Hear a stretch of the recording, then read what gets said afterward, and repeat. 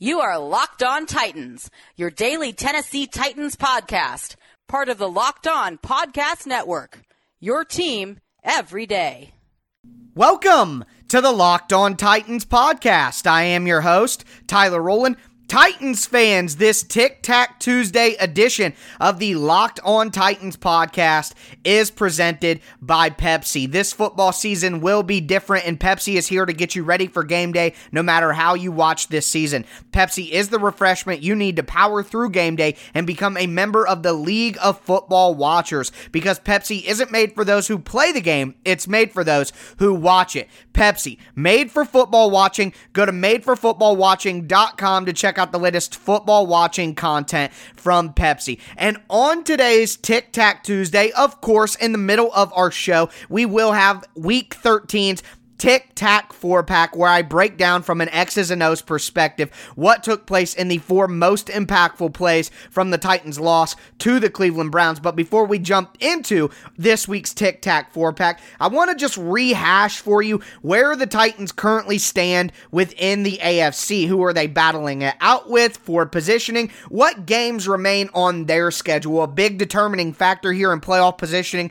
is conference record, so we will examine the remaining schedules for these playoff contenders with the Titans, as well as the Titans, and look at that big determining factor, their AFC conference record. So we will examine what the playoff picture looks like from here to start off our show. Before we dive into our Tic Tac 4-pack for this week, remember, my visual breakdown will be going up on Twitter on Tuesday at Tic Tac Titans, so follow me there for that. But I'm going to break down the four most impactful plays from the Titans' loss to the Browns, and then we will cap off today's show.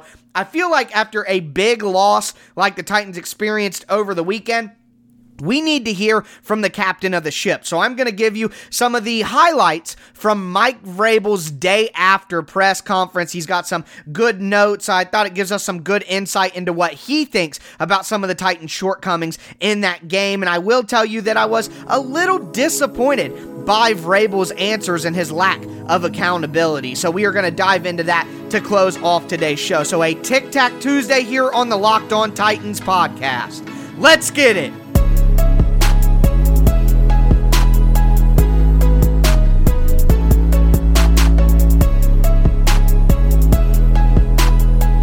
Despite a loss to the Cleveland Browns on Sunday in embarrassing fashion, the Titans do leave out of Week 13 at 8-4, and although there are a couple more games to play on the schedule for Week 13, the Titans will leave out of this weekend with the AFC South lead, which will make them an automatic top 4 seed in the AFC. Now, the Buffalo Bills do take on the San Francisco 49ers on Monday Night Football, and if the Bills do lose that game, that would put them at 8-4 as well with the Titans, and because the Titans beat them head-to-head, the Titans would win the tiebreaker and be the number 3 seed. Now, if Buffalo is able to win that game and go to 9-3, then just based on their record, they would be ahead of the Titans, pushing the Titans down to the number 4 seed. Now, remember, the Titans are tied with the Indianapolis Colts at 8-4, but because the Titans' division record is currently 3-1 and the Colts' division record is currently 2-2, the Titans have that tiebreaker there. So we are going to be talking about a bunch of different tiebreaker circumstances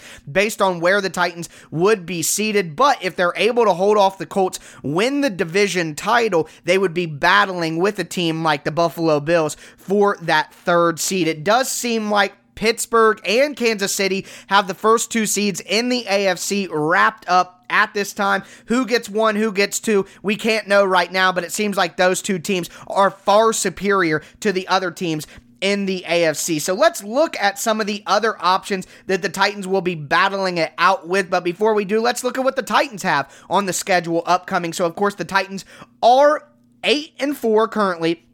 They're 3-1 in the division. That's a key right there. And they're 6-4 in the AFC conference. That's also a big deal, but not a great record for the Titans there. The Titans play at Jacksonville this weekend, then a game at home against the Detroit Lions. Then they go on the road against the stout Green Bay Packers and finish the season on the road against the division rival Houston Texans. The Titans are currently 8-4 at this time.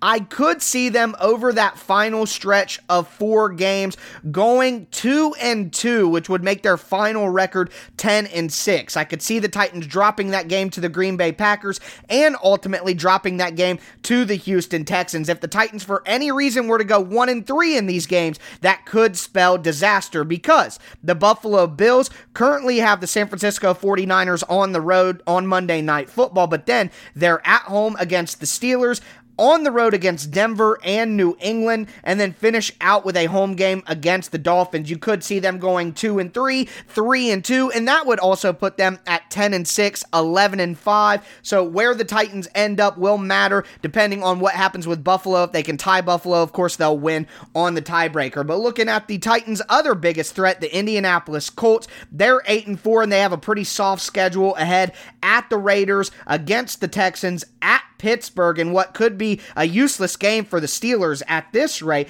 and then they finish the season at home against Jacksonville, so it's likely that Indianapolis will go 3-1 in that set of 4 games. That would make them 11-5. Now, one thing that does help the Titans is the Colts are 4-4 in the AFC, so the Titans would have an advantage if they tie in division record, which I forecast here. Then it would go to conference record, which the Titans do have a good chance of beating them in that. But with 3 easy AFC games ahead, the Colts could very well end up at 7-4. So the Titans are going to be battling it out for number 3, number 4 seed, and also for the AFC South. But as for some wild card contenders, we have 4 teams here that will really push the Titans. The Browns are 9-3. They just beat the Titans, so they'll have the head-to-head tiebreaker. They have a home game against the Ravens, and then they go on the road to New York against the Giants and the Jets and finish Week 17 against the Steelers, who again could be playing for nothing that late in the year. It's likely that the Browns will go 3-1 to finish the season, and if the Titans are a wild card team, they won't have any route to beating them in seeding. And then the Raiders, who sit at 7-5,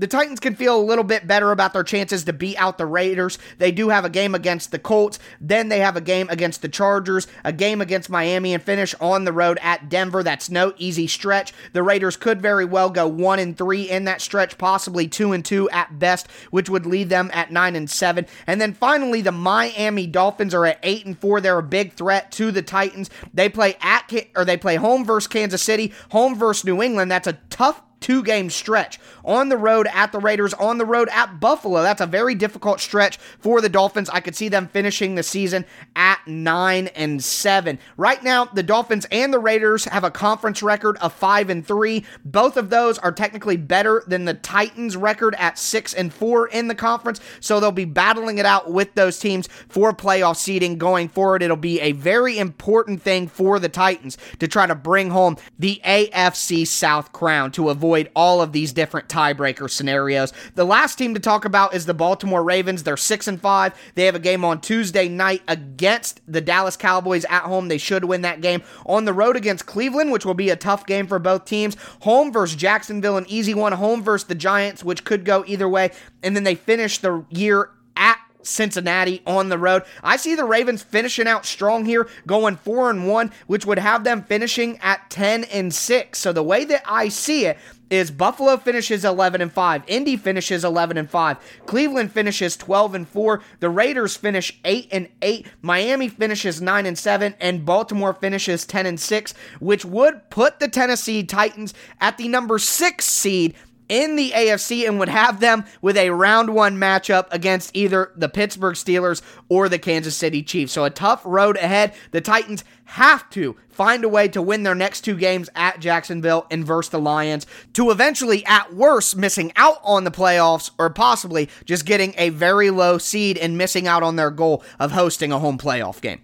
And if the Titans do, in fact, want to have that home playoff game, then they're going to have to clean up a ton of what we saw on Sunday against the Browns. I'm going to break down the 4 most impactful plays from the loss in this week's Tic Tac 4-pack. We're going to dive into that next. Make sure that you follow me on Twitter at Tic Tac Titans so you don't miss that visual breakdown. And we got a lot coming up throughout the rest of the week. Remember, tomorrow's Rewatch Wednesday is going to be focused on what we can do going forward instead of rehashing everything we've talked about with the Browns game. So make sure that you don't miss that and subscribe to the Locked On Titans podcast on whatever platform you do stream. But before we get into this week's Tic Tac 4-pack, I want to tell you guys about Pepsi. Thanks to a lack of natural athleticism or commitment or overbearing sports parents, fewer than 1% of 1% of 1% of people will ever play professional football. But instead of entering the NFL, they've joined another league, the League of Football Watchers.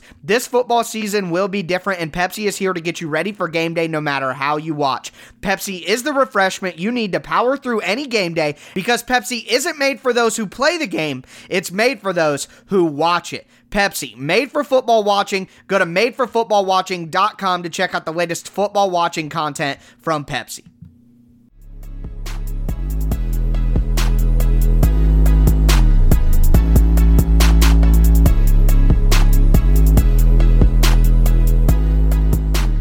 It is time for this week's Tic Tac 4-pack, breaking down the four most impactful plays from Week 13 against the Browns. And we are going to dive into what took place in that game and what I thought were the four, most impactful plays in determining that first half outcome or the ultimate outcome of the game. There is one play from that second half that really put the nail in the Titans' coffin. So remember, I know I've told you guys a lot. I'm going to continue telling you a lot. Follow me on Twitter at Tic Tac Titans. I will be posting the visual breakdown that goes along with this audio breakdown we're about to dive into. And if you listen to this show, I don't see how you could go without following me on Twitter and checking out all of the Tic Tac Titans film breakdowns that I will be posting up there. I've done a Tic Tac 4-pack every week this year, so if you missed any of them, be sure to go back and check those out. But let's dive into this Week 13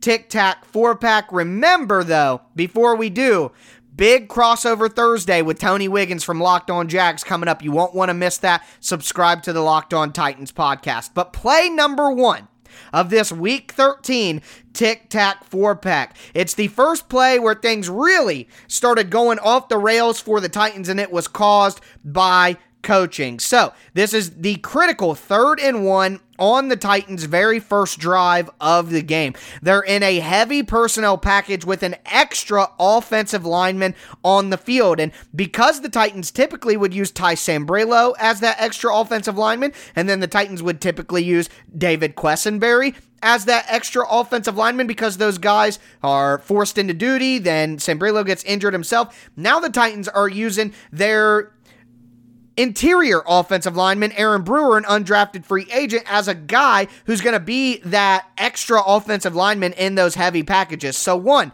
that's something that Aaron Brewer is not used to doing. So that's step number one and why this is a big mistake. It's 3rd and 1, guys. Why in the world? And with this play, it's obvious the Titans wanted to go for it on 4th down.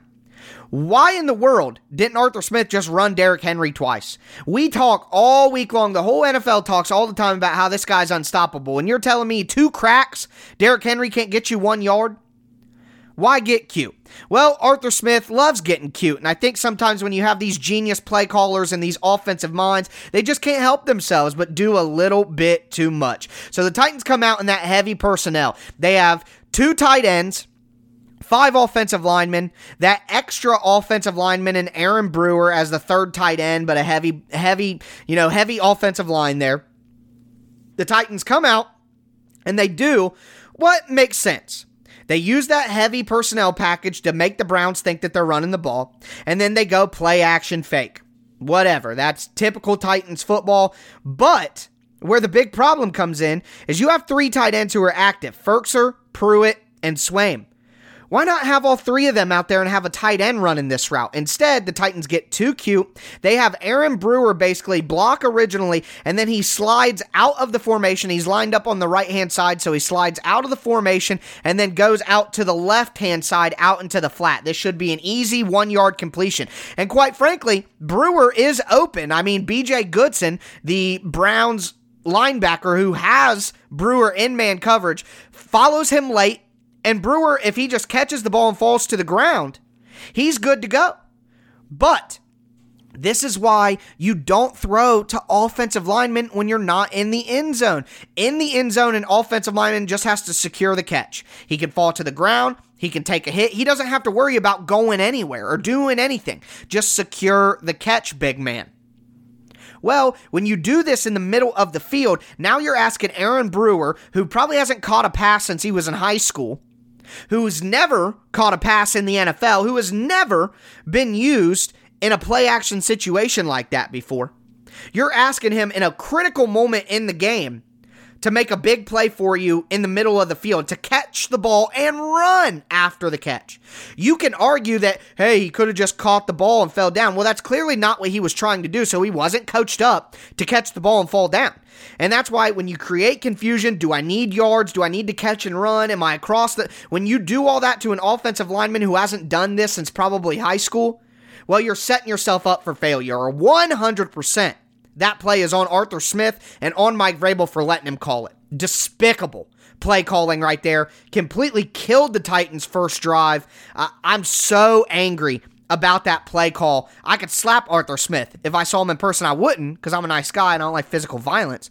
But man, I'm still, if there's anything about that game that sticks in my craw, it's that play call on the first drive of the game. Just idiotic from Arthur Smith from a million different reasons. So I spent a lot of time on that play because it makes me so upset. But the second play is the Derrick Henry fumble. All I can tell you about that, it's pretty obvious what happened. The Titans had a numbers advantage to the right-hand side. They had a bunch formation to the left-hand side, which took a lot of the Browns' attention. They had an easy run to the right-hand side, but Sheldon Richardson, the Browns' defensive lineman, was lined up on the outside shoulder of right guard Nate Davis. Nate Davis has to take a reach step with his right foot and find a way to hook Sheldon Richardson. Well, he doesn't do that at all. Richardson blows up the field and gets incredible penetration, hits Derrick Henry in the backfield, which causes the fumble. Now, the reason that this is a fumble is not just on Nate Davis, it's on Derrick Henry as well. As a running back, you're taught that if you're going to be expecting contact in the backfield,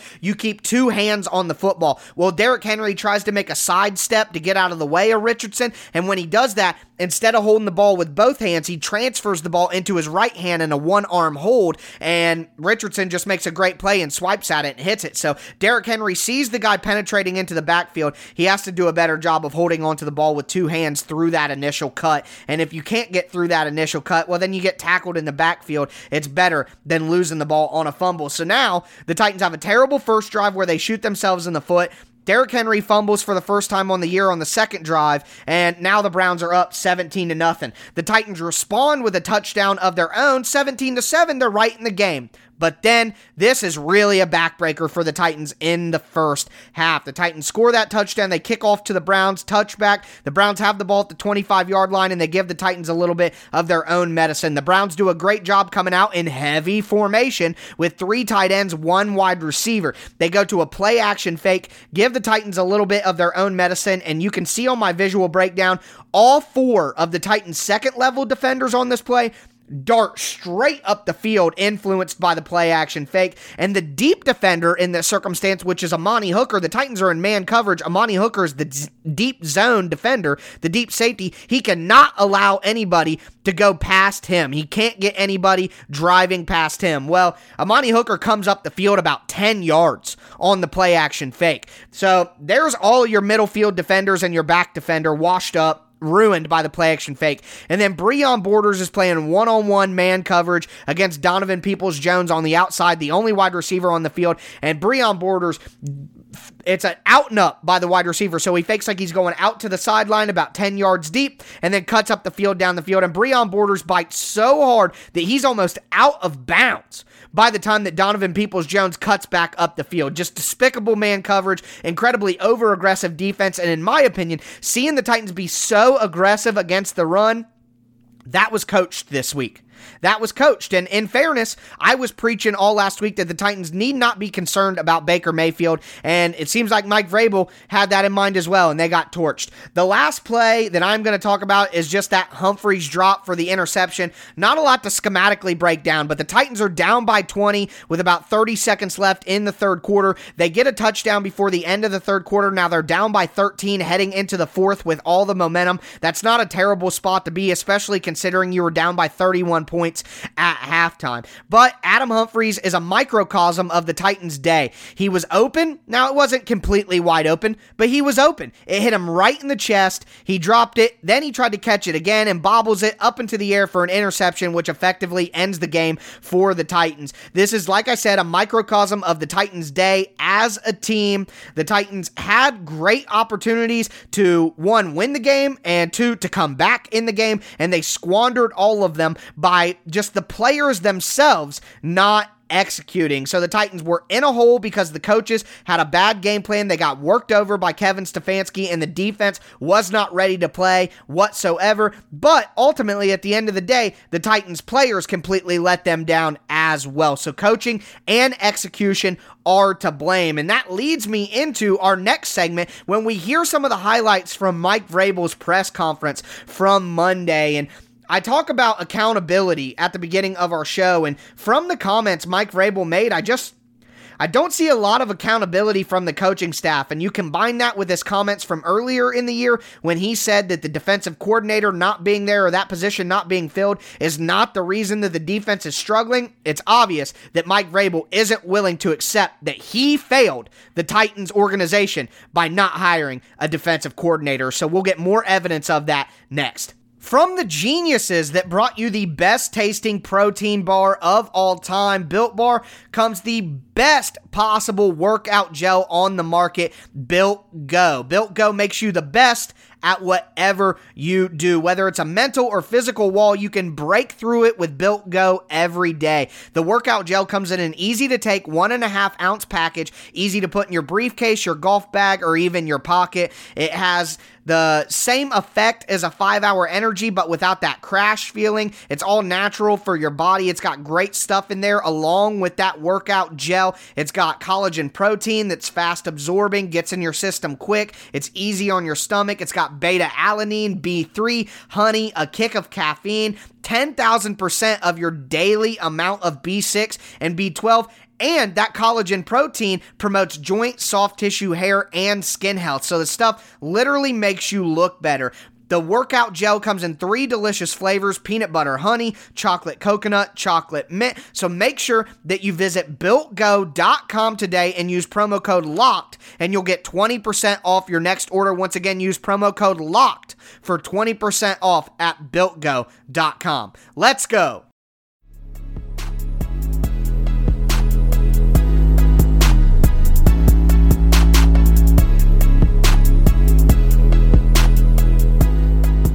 It is time to cap off today's show with some highlights from Mike Vrabel's Zoom conference on Monday, his day after press conference. I thought he gave some important answers on the state of the defense, some of the things that we've seen that are problems on the offensive side of the ball, but ultimately, what I want to focus on is a quote that Mike Vrabel gave that I think indicates that he isn't taking enough accountability and enough responsibility for the position he has put this team in. So I'm going to kind of break down my thoughts on some of the flaws that Mike Vrabel has as a coach and how they're manifesting themselves in this season. So before we do that, I want you to hear the quote that I'm referencing. And of course, all of this audio comes courtesy of TennesseeTitans.com. So appreciate the audio from them. Let's dive into this. And the question that Mike Vrabel was asked here is point blank: were you out-coached by Kevin Stefanski? And the answer to that question is 100% yes. You don't get demolished in the first half 38-7 like that without it being on the field and in the booth. So this is what Mike Vrabel had to say when asked, was he out-coached by Kevin Stefanski in that game on Sunday? They went to empty. We let the receiver inside in cover 4. The pass to the quarterbacks in man coverage, if, they want to run that and gain 6 yards, that's that's what they did. We hit the receiver in the helmet, which, forced a penalty. I'm trying to think about the 2-man route in cover 2. That was a catch and run for 36 yards. I mean, we gave up 6 plays, double move and man coverage. A lot of teams play man coverage. It's a matched league. So I don't think we're the only team that plays man coverage. I think it's a combination of a lot of things. And certainly they did a much better job than we did yesterday, Jared.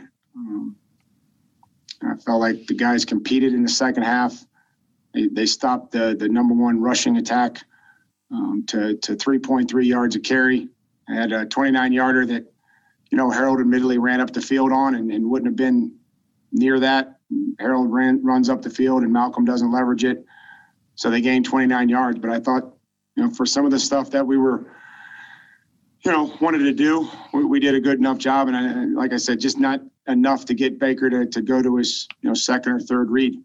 Okay, so let's dive in there. He said, a lot of people play man coverage. It's a match league. You got to play man coverage. Harold went too far up the field. Malcolm didn't force it down. We let the receiver get inside and empty on cover 4.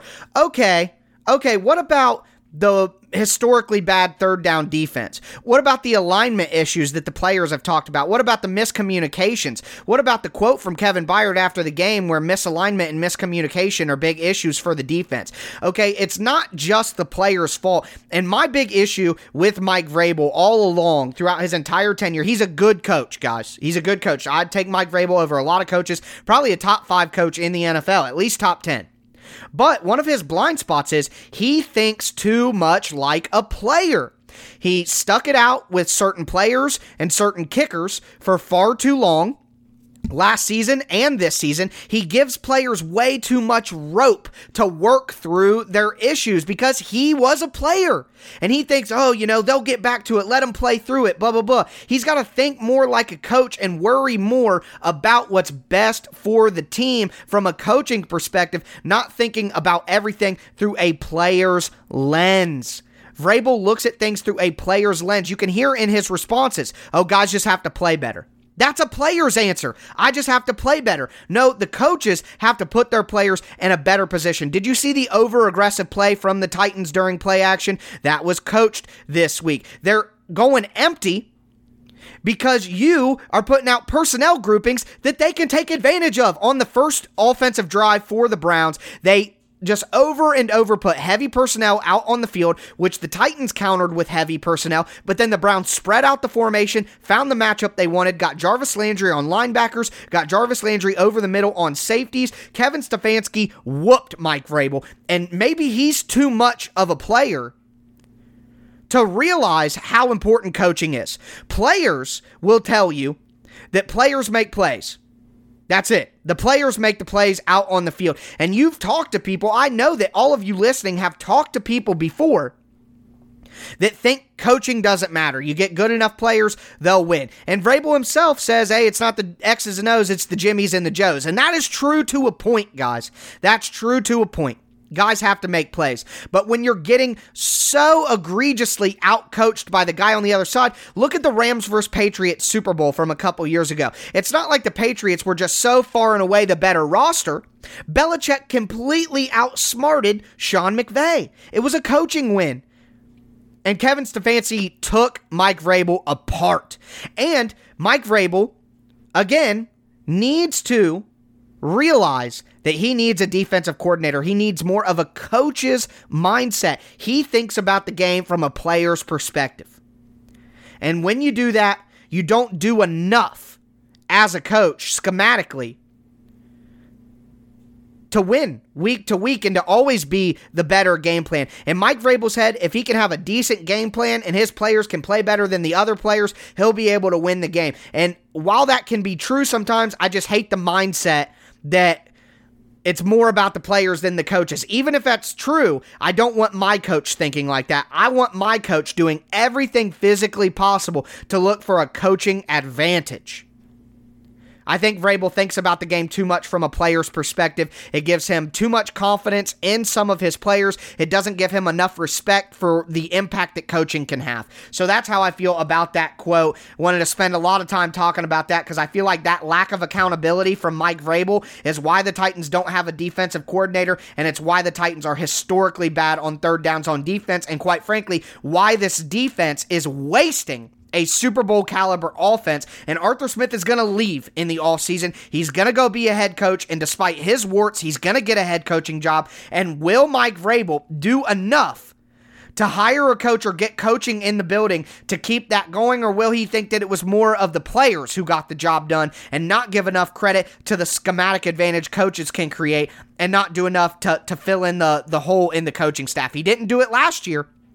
Will he do it this year? I don't know. It's something to watch going forward, but if the Titans don't do something on defense with the coaching and Vrabel doesn't look himself in the mirror and blame himself soon, then things aren't going to get better. And maybe, guys, that's why things aren't getting better, because Mike Vrabel doesn't take it on himself and blame his coaching staff on defense. Clearly a major drop-off in coaching on the defensive side of the ball. Mike Vrabel needs to admit it. But let's talk about that defense. Is the defense hopeless? We give Paul Kuharsky a lot of crap, but this is a good question. He went straight at Mike Vrabel and said, you can't rush, and when you don't rush, you can't cover. You can't cover, so when you can't cover, you can't rush. Is this defense hopeless? This is what Mike Vrabel had to say. Yeah, I don't know about hopeless. I mean, I know that you used that word. I would not. We're going to keep working, and we're going to keep, finding ways to get stops and point out the good stuff, that when we do it as a unit, and we do, work together and communicate, that hopefully next time that, Desmond beats the back, which is a great move and something that we can show our guys on how to set the back up and win, that the next time that ball comes out and he gets that ball out and we're able to pick it up and run it in. And there's other times where, we didn't play well enough, and we didn't coach well enough, and that's allowed the quarterback to stay on his first read. But there were other times where he didn't, and he came off and scrambled or missed the guy. But too many times, I think yesterday, the message is going to be that he was just able to go to his first read and not find ways to affect them, whether it be through disguise, coverage, or rush, or matching the hand.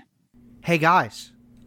If the quarterback's first read is open every single time, you think maybe the coaches aren't scouting enough?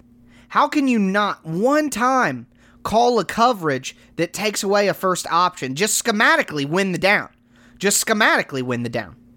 Is that out of the realm of possibility? Or is Mike Vrabel just...